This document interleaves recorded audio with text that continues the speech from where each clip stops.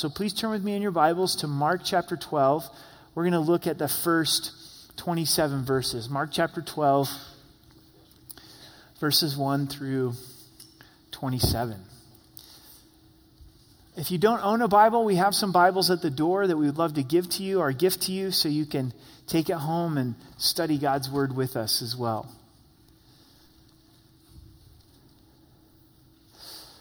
Anybody get blown away this week by the wind? How many of you guys had damage to your home, a fence, a roof? All right, well, we're praying for you guys. I'm thinking about going into building fences. So I hear there's a great need for that.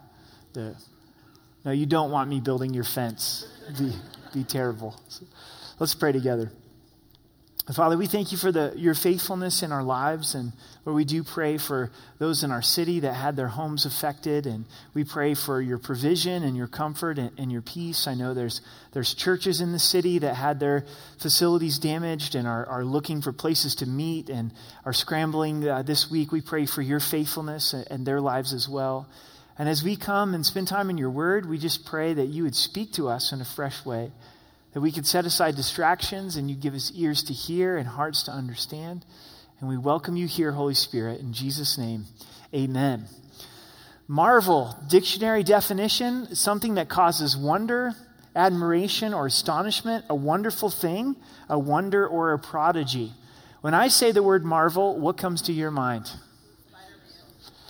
Captain America, Spider-Man, Thor, Batman, right? Did a little research on Marvel, and in 2009, they sold their movie rights to Walt Disney. And some were concerned that this would kind of ruin the vibe of the movies. They paid $4 billion for the movie rights. This article was written August 15, 2016, that tells us MCU, which stands for Marvel Cinematic Universe, has grossed $10.5 billion from 2009. So from 2009 to when the article was written in August, $10.5 billion. They're grossing $1 billion a movie, roughly. Article goes on to share that they have 9 upcoming movies, and if those movies do as well as their predecessors, the franchise will double or even triple. So I was wondering, what is it about these movies and the comic books that inspire us so much? I mean, when a new Captain America comes out, it's got everybody's attention. I mean, everybody's talking about the Captain America. And on this last one, you had, kind of a division about whether it was good or it was bad and all these types of things. But what is it about superheroes that captivates us?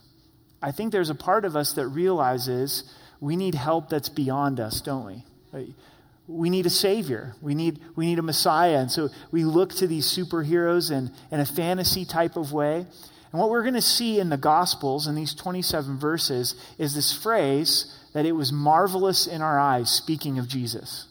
To get to a place where we're at awe and wonder of Christ and who he is. Even those that are coming against Christ and opposition, that are trying to kill him, get to that place of wonder and marvel. And I pray for us this morning that we could come to a greater appreciation of Christ. So let's begin in verse 1 of chapter 12. Then he began to speak to them in parables. Jesus has come into Jerusalem on the triumphal entry, cleansed the temple. Then the religious leaders challenged him and said, "What right do you have to do this? By what authority do you come in and mess up the temple and turn over these tables and the money changers?" And Jesus responds by saying, well, you answer the question, was John the Baptist from God or from men? They couldn't answer the question. Then Christ tells them this parable, this story. He's speaking to the elders, the chief priests, the scribes who are planning to kill him. He says, a man planted a vineyard and sent a hedge around it, dug a place for the wine vat and built a tower, and he leased it to the vine dresser and went to a far country. In Jerusalem to this day, there's vineyards in this region. It's a very hilly region and rocky region, and the vineyards are built on these slopes. A lot of work went into establishing the vineyard. Ancient vineyards passed down from family to family. As Christ is standing on the Temple Mount, he's probably pointing over to a vineyard that he can see. And he says, this guy went to all of this work to cultivate the land, to grow the grapes. Then he put a hedge around it, put in a tower, put in a vat, and then he leased it to vine dressers. They're going to be stewards over this vineyard. Then he departed into a faraway country. Verse 2, now at vintage time, he sent a servant to the vine dressers that he might receive some of the fruit of the vineyard from the vine dressers. Makes sense, right? It's time for the fruit. It's time for the prophet. He sends a servant to go retrieve the fruit. And they took him and beat him and sent him away empty-handed. That's how the vine dresser treated the servant who was coming for the prophet. Let's try to put this into our own vernacular. Maybe you own a business. Maybe you own a farm. Put somebody in charge. They're the CEO. The prophets come in. You come, ask for the prophets. They've agreed for a wage to work for you. And the person that you send to get the fruit, to get the prophet, gets beat up by the CEO. Gets beat up by the person that you put in charge. Do you think you'd be making changes? In a heartbeat, right? We go on into verse 4, and again, he sent another servant, and at him they threw stones, wounded him in the head, and sent him away shamefully treated. Gets worse. Now they're throwing stones at his head. He gets a head injury from this and departs in shame. This points to God sending prophets to the nation of Israel, Israel rejecting the prophets. It shows us the persistent love of God, that God continued to send messenger and messenger to the nation of Israel, that he continues to send messenger and messenger to us. So the first thing that we marvel at this morning is that God's persistent love, that he pursues us in persistent love. I'm thankful in my life that God didn't give up after one attempt. Time and time again, knocking on the door of my heart to draw me to Christ. As a believer, as God's son, I'm thankful that he continues to persist in my life, that he doesn't just let me go my own direction. And here God is showing his patience and his long suffering to continue to send another servant, another prophet to the nation of Israel. In verse 5, and again he sent another, and him they killed, and many others, beating some and killing some. So the third servant sent for the fruit is killed, doesn't stop there, sends many others, and the vine dresser would beat some and kill some. When we look at Israel's treating of the prophets in the Old Testament, with Elijah the prophet, they rejected him and sent him to the wilderness. That was done by the monarchy. That was done by Queen Jezebel and her husband Ahab. Isaiah tradition tells us that he was cut in sunder. He was cut in half. He was killed in that fashion. Zechariah was killed at the altar, the prophet Zechariah in 2 Chronicles 24, verse 21. Jeremiah's message was rejected over and over again by Israel. In the time of Jesus, John the Baptist was beheaded. So they have this habit and this routine of killing God's prophets. But God persists. He doesn't stop there. In verse 6, therefore, still having one son, his beloved, he also sent him to them, saying, they will respect my son. Why does God do this? Why does he continue to send all these prophets even though they are killed and rejected? Then why would he send his son? It shows the way the Father values the vineyard, the way that Father values the nation of Israel and values Gentiles, values all people, and wanting them to come to the knowledge of Jesus Christ. What stands out in verse 6 is having one son. So the owner of this vineyard has one son, and he sends his son to try to receive the fruit. Also, he's his beloved son. He loves his son. That's the point that the Father makes about Jesus. The Father says, this is my beloved son in whom I'm well pleased. At the baptism of Jesus. The Mount of Transfiguration, he says, this is my beloved son, hear him. What does it mean for Jesus to be beloved by the Father? The apple of his eye, the source of his smile, the source of his joy, the pride of his heart. So this is my beloved son. I'm now sending to you not a servant, not a prophet, but I'm sending you my son. We think of when we reject God, how does God respond? This is described by Charles Spurgeon. He says, if you reject him, speaking of Jesus, he answers you with tears. If you wound him, he bleeds out cleansing. If you kill him, he dies to redeem. If you bury him, he rises again to bring resurrection. Jesus is love made manifest, the persistent love of God. How do they respond to the Son? In verse 7, but those vine dressers said among themselves, this is the heir. Come, let us kill him, and the inheritance will be ours. They have the exact opposite response to Jesus. The owner of the vineyard's thinking, they're going to respect my son. He's my beloved. But instead they go, this is our opportunity to be the heir. We'll kill him and take his place. We'll have the vineyard and we'll have the inheritance. How many people reject Christ because they want the vineyard? They're more concerned with the vineyard than a relationship with Jesus and a relationship with the Father. Say, I'll take the money.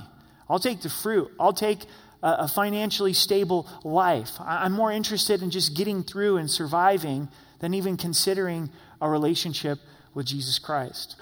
So they took him and killed him and cast him out of the vineyard. They killed the son. Remember, Jesus is speaking to those who are plotting his murder. Could you imagine knowing that you were going to be murdered? And then to be able to speak to your murderers as they're planning it with a powerful short story? These guys are getting the point here. They're understanding what Christ is telling them. In verse 9, therefore, what will the owner of the vineyard do? He will come and destroy the vine dresser and give the vineyard to others. Psalms 103 says that God is gracious, that he's merciful, and he's slow to anger. In his persistent love, he continues to send his message. He sends his son. He knocks upon the door of our hearts. But if we say no to God's message and to God's son, judgment will come. Judgment will come. If I could speak to your heart this morning, if you have never opened up your heart and life to Jesus Christ, be careful to say no to Christ. Because at some point after saying no and saying no and saying no, God will confirm your decision. We don't know when that point is. But that's not something that we want to push. You never know when you're going to run out of time. I think of my own life. I grew up in a Christian home. I heard of who Christ is, had a hard heart towards the Lord. Remember saying out loud, I thought about it and said about it, I don't want to serve God. I want to go do what I want. I want to go have fun. I want to be like my friends. I don't want anyone telling me what to do. But I had this idea in my head that when I got old and got married and had kids, then I would follow Christ. What if I would have died in that season of my life? What if I died in a car accident? I wasn't prepared for eternity. I wasn't prepared to enter into judgment. It's never too late. You can say no to Christ, but today if you would open your heart to Christ, if you would accept him instead of reject him, you would receive eternal life. But there is judgment that comes if the course of a whole life someone says no to Christ. In verse 10, have you not even read this scripture? I wonder what Christ's facial expressions were when he's speaking this. This is all these guys did, was read the scriptures. And they would log hours and hours, study the word in minute detail. I picture Jesus smirking a little bit. He's like, haven't you guys even read this in the scripture? The stone which the builders rejected has become the chief cornerstone. This was the Lord's doing, and it was marvelous in our eyes. In chapter 11, at the triumphal entry, they were singing a portion of this psalm, Hosanna, to Jesus. Now Jesus goes on and he quotes Psalms 118. This is right out of Psalms 118, a prophetic psalm. He said the stone that was rejected became the chief cornerstone. The picture is the building of the temple. They're standing at the temple. Christ now is probably pointing to the chief cornerstone. We know from history that they wouldn't quarry the rocks at the Temple Mount. The Temple Mount was sacred, so they would go down into the valley and cut these large, massive stones and then bring them up into place.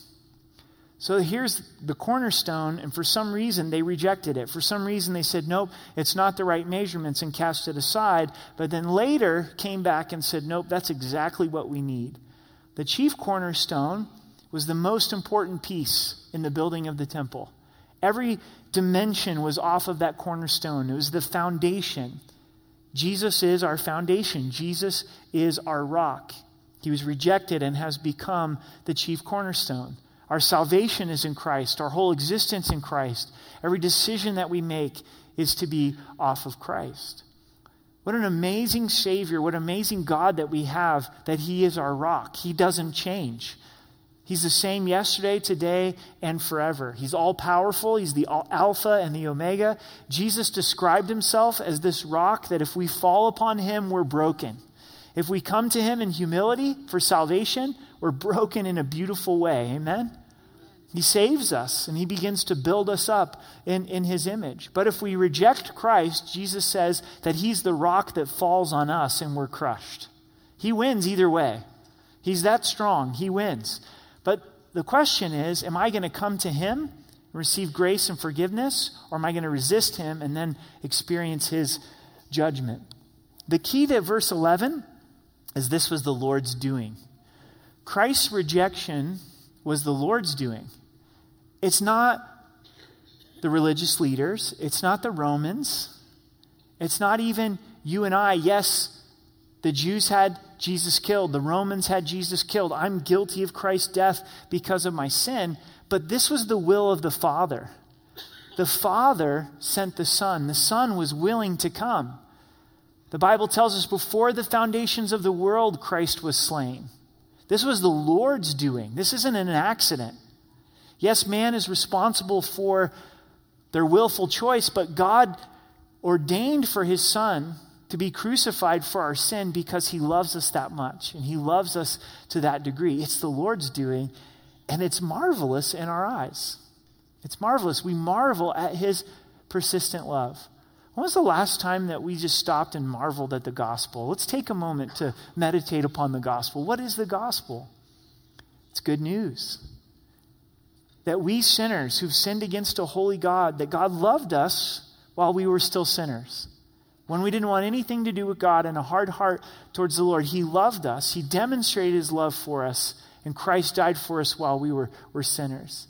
He invites us to repent, to turn from our sin and believe, and as we believe in His finished work upon the cross, we're forgiven completely, fully forgiven by receiving this free gift of salvation upon the cross. All the things that we did prior to coming to Christ and all the sin that we would do in the future. I think about receiving Christ as my Savior as a teenager and all of the sin that I've done since then. And all of the sin that I will continue to do, unfortunately. And Christ has forgiven all of it. It doesn't seem worth it to me. It's like, why would God give His Son to pay the price so that I could be forgiven? That's the beauty of it. God's love for the vineyard, God's love for us. And we're here on this snowy morning in January, forgiven. Isn't that great? Completely forgiven because of our belief in the gospel. The gospel doesn't stop there. The moment we received Christ as our Savior, we became the temple of the Holy Spirit. The Holy Spirit is a member of the Trinity. The Holy Spirit came and lived inside of us. We didn't earn that. We didn't deserve that. We didn't even go to a new believers class yet. I hadn't even opened our Bible. I mean, how do you know if you were serious? How do you know if you really meant it? And God's like, here's the Holy Spirit. The Holy Spirit's living inside of you. Gospel doesn't stop there. The moment that we receive Christ as our Savior, we became the sons and daughters of God. Entering into relationship. God could have said, okay, I've forgiven you. Now just stay over there. Just do your own thing. I don't really want to have a relationship with you. I paid the price for you, but stay over there. And He says, no, you're my son. You're my daughter. With the gospel, we have an eternal home. He's prepared a place for us. And we stop and think about all this and we go, Jesus, you're so good. We marvel at you. We worship you. We stand in wonder of you. In verse 12, they sought to lay hands on Him, but they feared the multitude, for they knew He'd spoken the parable against them. So they left Him and went away. They got the message of Jesus' parable, but they continue in their rejection of Christ. Then they sent to Him some of the Pharisees and the Herodians to catch Him in His words. The Pharisees means set apart ones. They were set apart to try to obey the law. Herodians were Jews who linked with Herod. In their name, they're saying they're followers of Herod, Herodians, very politically involved. Why would the chief priests need the Herodians? The Romans are in charge of Israel at this time. Israel had lost their ability to implement capital punishment. That had to come by the command of the Romans. So the Herodians get involved as well. When they'd come, they'd said to him, "Teacher, we know that you are true and that you care about no one, for you do not regard the person of men, but teach the way of God in truth." They're saying, you don't let others input, or you don't take into account the opinion of man. You only teach the word of God. But ultimately, this is just a nice butter-up statement. They're trying to kill him. They're trying to trap him in his words. Here's their question. Is it lawful to pay taxes to Caesar or not? Why is this a loaded cannon? Why would this provide ammo to try to kill Jesus? Because if Jesus says, nope, you don't have to pay taxes, the Romans are really upset. Mess with the government's tax base and you're going to get some people upset. The Romans aren't going to be too excited about that. But what if he says, okay, you do have to pay taxes. You have a bunch of Jews that are trying to overthrow the Roman government, and now they're really angry at Jesus. There seems like there's no way he can get out of this. Shall we pay or shall we not? But he said, knowing their hypocrisy, said to them, why do you test me? I like that. Jesus just calls it as it is. He says, why are you testing me? Bring me a denarius that I may see it. So they brought it and said to them, whose image and inscription is this? They said to him, Caesar's. And Caesar answered and said to them, render to Caesar the things that are Caesar, and to God the things that are God's. And they marveled at him. Christ says, whose picture is on this coin? Well, it's Caesar's. He says, okay, render to Caesar the things that belong to Caesar's. If you're looking for a biblical reason to not pay taxes, there is none. Is the Roman government corrupt? Were they using taxes in an ungodly way? Yes. And Jesus said, render unto Caesar the things that are Caesar's. Romans 13 tells us that God has ordained governing authorities. Perfect timing as we head into tax season. You're probably starting to think about taxes. Yes, you've got to pay them. We should have an integrity in that. The bigger lesson, though, is render to God the things that are God's. Just as there is the image of Caesar on this coin, we have the image of God that has been placed upon us. And this is really important. We go back to Genesis, and that's where God declared that Adam and Eve were created in his image. So this places value on the way that we see others and ourselves. What I'm going to tell you is not culturally sensitive. So let me just prepare you for this. I'm going to offend culture right now. Is all of mankind, humanity, is more valuable than the animal kingdom. We have a dog at home named Lady Lou. We love Lady Lou. She's 9 years old. She's a Newfoundland. But Lady Lou has less value than our children. Why is that? Because our children are made in the image of God, and Lady Lou is not. I am a dog person. I like dogs, but I hate cats. It's like, if you're a cat person, I'll pray for you. Pray that God would bring deliverance in your life and those kind of things. But we live in a backwards culture and society where we're putting more value on animals than we are upon God. But God says that humanity is the chief of his creation. He only says of men and women that we're created in his image. Not of animals, not of trees. It's not saying we don't value animals, that we don't value trees, but we put them in their proper place. Of God's creation, humanity is made as a triune being. You have a body, you have a soul, and you have a spirit. Animals don't have a spirit in the sense that they're going to live eternally, that they're going to live forever. That's something that God has given to men and women, mankind. We're created in God's image. So then this causes us to have a different worldview of the way that we see others and the way that we see ourselves. So when you see another person, do you see the image of God? When someone cuts you off in traffic, do you see idiot or image of God? Most times we see idiot, don't we? It doesn't matter what condition that person is in. It doesn't matter what choices they're making, whether they're a believer or an unbeliever. The moment that they came into conception, they were in the image of God. And it will change the way I think about them. It'll change the way I think about my spouse and my kids and everyone that I come in contact if I see them as the image of God. But it'll also change the way that I see myself. What Jesus is saying here is if you are created in God's image, then you have to render something to God. There should be a response that comes with the fact that we're created in God's image. Yes, the government has the right to tax me, whether I like it or not, but God has the right to have all of me. And that's the challenge that we find here. So this is the second thing that we marvel at, is we marvel that we bear his image, that we bear the image of God. When you look in the mirror, do you see the image of God? Or do you see yourself not fitting up to the industry standard? The world does a really good job of saying all men need to look like this, all women need to look like this. Gang, they're photoshopped. Nobody looks like that, right? It's a picture. It's a movie. It's not reality. Run into that person at the grocery store early on a Sunday morning. They don't look like that. It's not even humanly possible to look like that. But then we look in the mirror and we go, well, I got to look like that. Look in the mirror and go, I'm fearfully and wonderfully made. God made me in his image, and I get the joy of responding that and rendering myself unto God.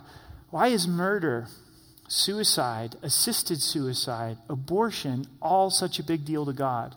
Because it's marring and killing the image of God. It's stepping over this truth that God has given to us. So we marvel that we're created in his image. Then some Sadducees who say there is no resurrection came to him, and they asked him, saying, what marked the Sadducees, another religious group, is they didn't believe in the resurrection, meaning no life after death, no eternal life, no eternal judgment. As soon as you die, you're food for worms. A lot of people share that view today. What's fascinating in verse 18 is the Pharisees and the Sadducees did not get along, but they're linked together in their opposition of Jesus. A lot of people come together in opposition of Jesus. Here's their question. Teacher, Moses wrote to us that if a man's brother dies and leaves his wife behind and leaves no children, his brother should take his wife and raise up offspring for his brother. This does have its roots in the law. This was a command that was given in the law, that if you died and didn't have children, then your wife would marry your brother in order to have children and have offspring and carry on your name. Praise the Lord, we're not under the old covenant. I love my brother, but if I died, I wouldn't want my wife to marry him, right? Plus we have kids, so we're off the hook on that one. Question goes on. Now there were 7 brothers. The first took a wife, and dying, he left no offspring. And the second took her, and he died, nor did he leave any offspring. And the third likewise. So the 7 had her and left no offspring. Last of all, the woman died also. Wow, she's a real black widow. I mean, every brother that she marries has a tendency to die and be knocked off. Imagine if you were like brother number 4. This is not looking too good for me. All the brothers have died before they were even able to have kids. Obviously, this is a hypothetical situation. And this is where they're going with the question. Therefore, in the resurrection, when they rise, whose wife will she be? For all 7 had her as a wife. And you can see them all smug. Oh, we got you. We got you, Jesus. If this whole resurrection is true, then marriage has to be for all of eternity. And so whose wife will she be? She was married to all of the brothers.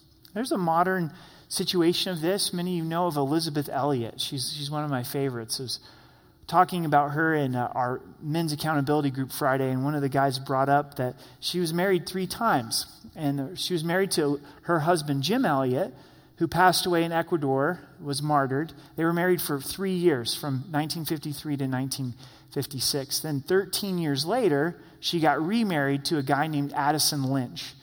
He only lived 4 more years and died of cancer. So can you imagine? So she's married for 3 years. Her husband's martyred. Gets remarried. Her second husband dies of cancer. 4 more years later, she gets married to a guy named Lars Glenn, and thankfully he outlived her. She died in June of 2015, so she is married to 3 men, godly marriage with all 3 men. So who's she married to in heaven? So that would be the nature of this question.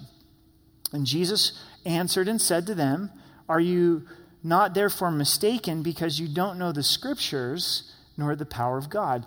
Interesting, they too devoted their life to studying the Scriptures, but Jesus says, you don't know the Scriptures.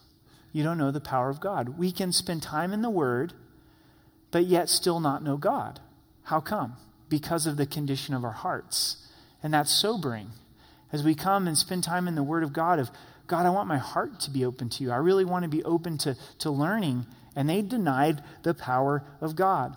Jesus goes on to explain, "For when they rise from the dead, they will neither marry nor are given in marriage, but are like the angels in heaven." We're not angels in heaven. That's a misconception.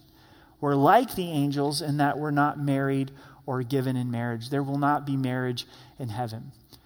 On Fridays from 4 to 5, I get to be part of Calvary Live. It's the Calvary Chapel station in our state, and I just answer questions. People call in, and they have questions about the Bible or things that are going on in their lives. It's Grace FM 101.7. And on Friday, a lady called in, and I could tell that she was distraught. And I can share this because this was on the radio. And she said, "My husband died in a car accident in August. Was there one moment, and he's gone the next." 37 years old. We've got 3 young daughters. She says, "I've been pressing into the Lord. I've been in the Word. And this week I read in the Gospels that there isn't going to be marriage in heaven. And earlier in the day, I've been studying this passage of Scripture." She goes on to express how difficult it is, how she goes to bed every night alone, turns the light off. Friday, when she called, it was their anniversary. And she's saying, "My heart is completely broken to come to discover that my husband and I, we won't be married in heaven." So attempted to try to answer her question, read this section of Scripture to her and said, "You're right. There isn't going to be marriage in heaven." But went on to explain, we will recognize each other in heaven. It's not that we won't have any knowledge of each other in heaven. How do we know that for sure? Because remember, Peter, James, and John saw Moses and Elijah on the Mount of Transfiguration. They recognized Moses and Elijah without introduction.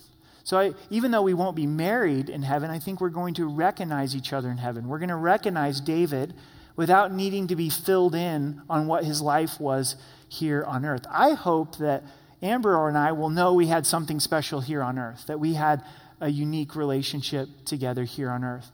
But then shared with this woman as well that in heaven there's no lack.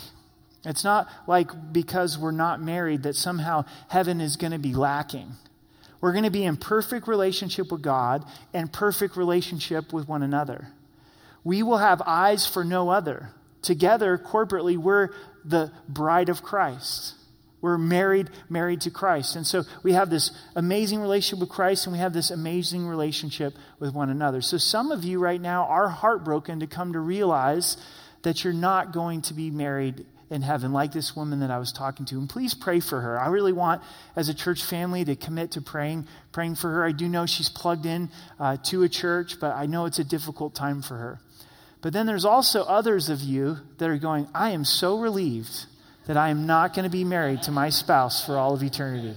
I just could not imagine that. So I want to encourage you this morning. Your marriage is temporary on this earth. It's something you will do on this earth. And in light of eternity, it's just for a moment, isn't it? And we go on and we look at how Christ answers this question. He gets to the heart of the issue for them. He says, "But concerning the dead that rise, have you not read in the book of Moses, in the burning bush passage, how God spoke to him saying, 'I am the God of Abraham, the God of Isaac, and the God of Jacob.'" Moses has God appear to him with the burning bush, and God says, "I am," present tense, "the God of Abraham, the God of Isaac, and the God of Jacob." The Sadducees rejecting resurrection, life after death. God didn't say, I was the God of Abraham. I was the God of Isaac. I was the God of Jacob. He says, I am, present tense. Abraham is alive and well. Isaac is alive and well. Jacob is alive and well. And he's saying, guys, you should have read this and know that there is the resurrection. In verse 27, he's not the God of the dead, but the God of the living. You are therefore greatly mistaken. To reject the resurrection is to be gravely mistaken. Christ proved that he is the God of the resurrection. He died upon the cross, predicted his resurrection, and 3 days later he rose again. Third thing that we marvel at in the text is that God is the God of the resurrection. He's the God of the resurrection. How does this affect us to know that Christ rose from the dead? We sang this morning. The words were up on the screen. The lion and the lamb. He's the lamb at the cross. He's the lion at the resurrection who roars that he has defeated sin and death. The grave, death did not get the last word. First, this affects us to know that we have a heart for the lost. The Bible would tell us that all live eternally. The question is, are they resurrected to heaven or to eternal judgment? So may God stir in us a reality of what that means to care for those that don't know Christ as their Savior. Also, it gives us tremendous hope for those who have died in Christ. If you have lost a loved one, a close friend who is a believer, it really is not appropriate to describe it in saying, I have lost them. I understand the sentiment. I think it's appropriate to be able to say. But church, we have not lost them. They are more alive than they've ever been before. We know exactly where they're at. They're in the arms of Jesus. They've graduated. Death wasn't the last word. It was the first word. It was welcome home. It was enter into the reward, enter into eternal life. So we marvel at that and we rejoice in that. And then also it gives us tremendous hope personally. We're going through this life knowing that we are pressing forward towards heaven. Each Monday morning, we are a Monday closer to eternal life. I believe there's 52. We're going to do 52 in 2017. But each one, we can be closer to coming into God's presence. Every step, we're closer into God's presence. Hebrews 6 tells us that we have an anchor for our soul, and that the anchor is at the throne room of God, which is unique to think about, because it's the opposite of a ship. A ship is anchored at the bottom of the ocean, beneath the storm and beneath the waves. But our anchor, picture an anchor above the water, not only above the water, but in heaven. Eternal life, the throne room of God, and that provides us hope and a refuge throughout our lives. So Hebrews 6, verse 18 and 19 says this. Just take it in and listen to it. That by two immutable things in which it's impossible for God to lie, we might have a strong consolation, who have fled for refuge to lay hold of the hope that is set before us. This hope we have as an anchor of the soul, both sure and steadfast, and which enters the presence behind the veil. Where's the anchor? In the presence of God behind the veil, at the very throne room of God in heaven, eternal life. And that is the anchor of our soul. So church, we marvel at this.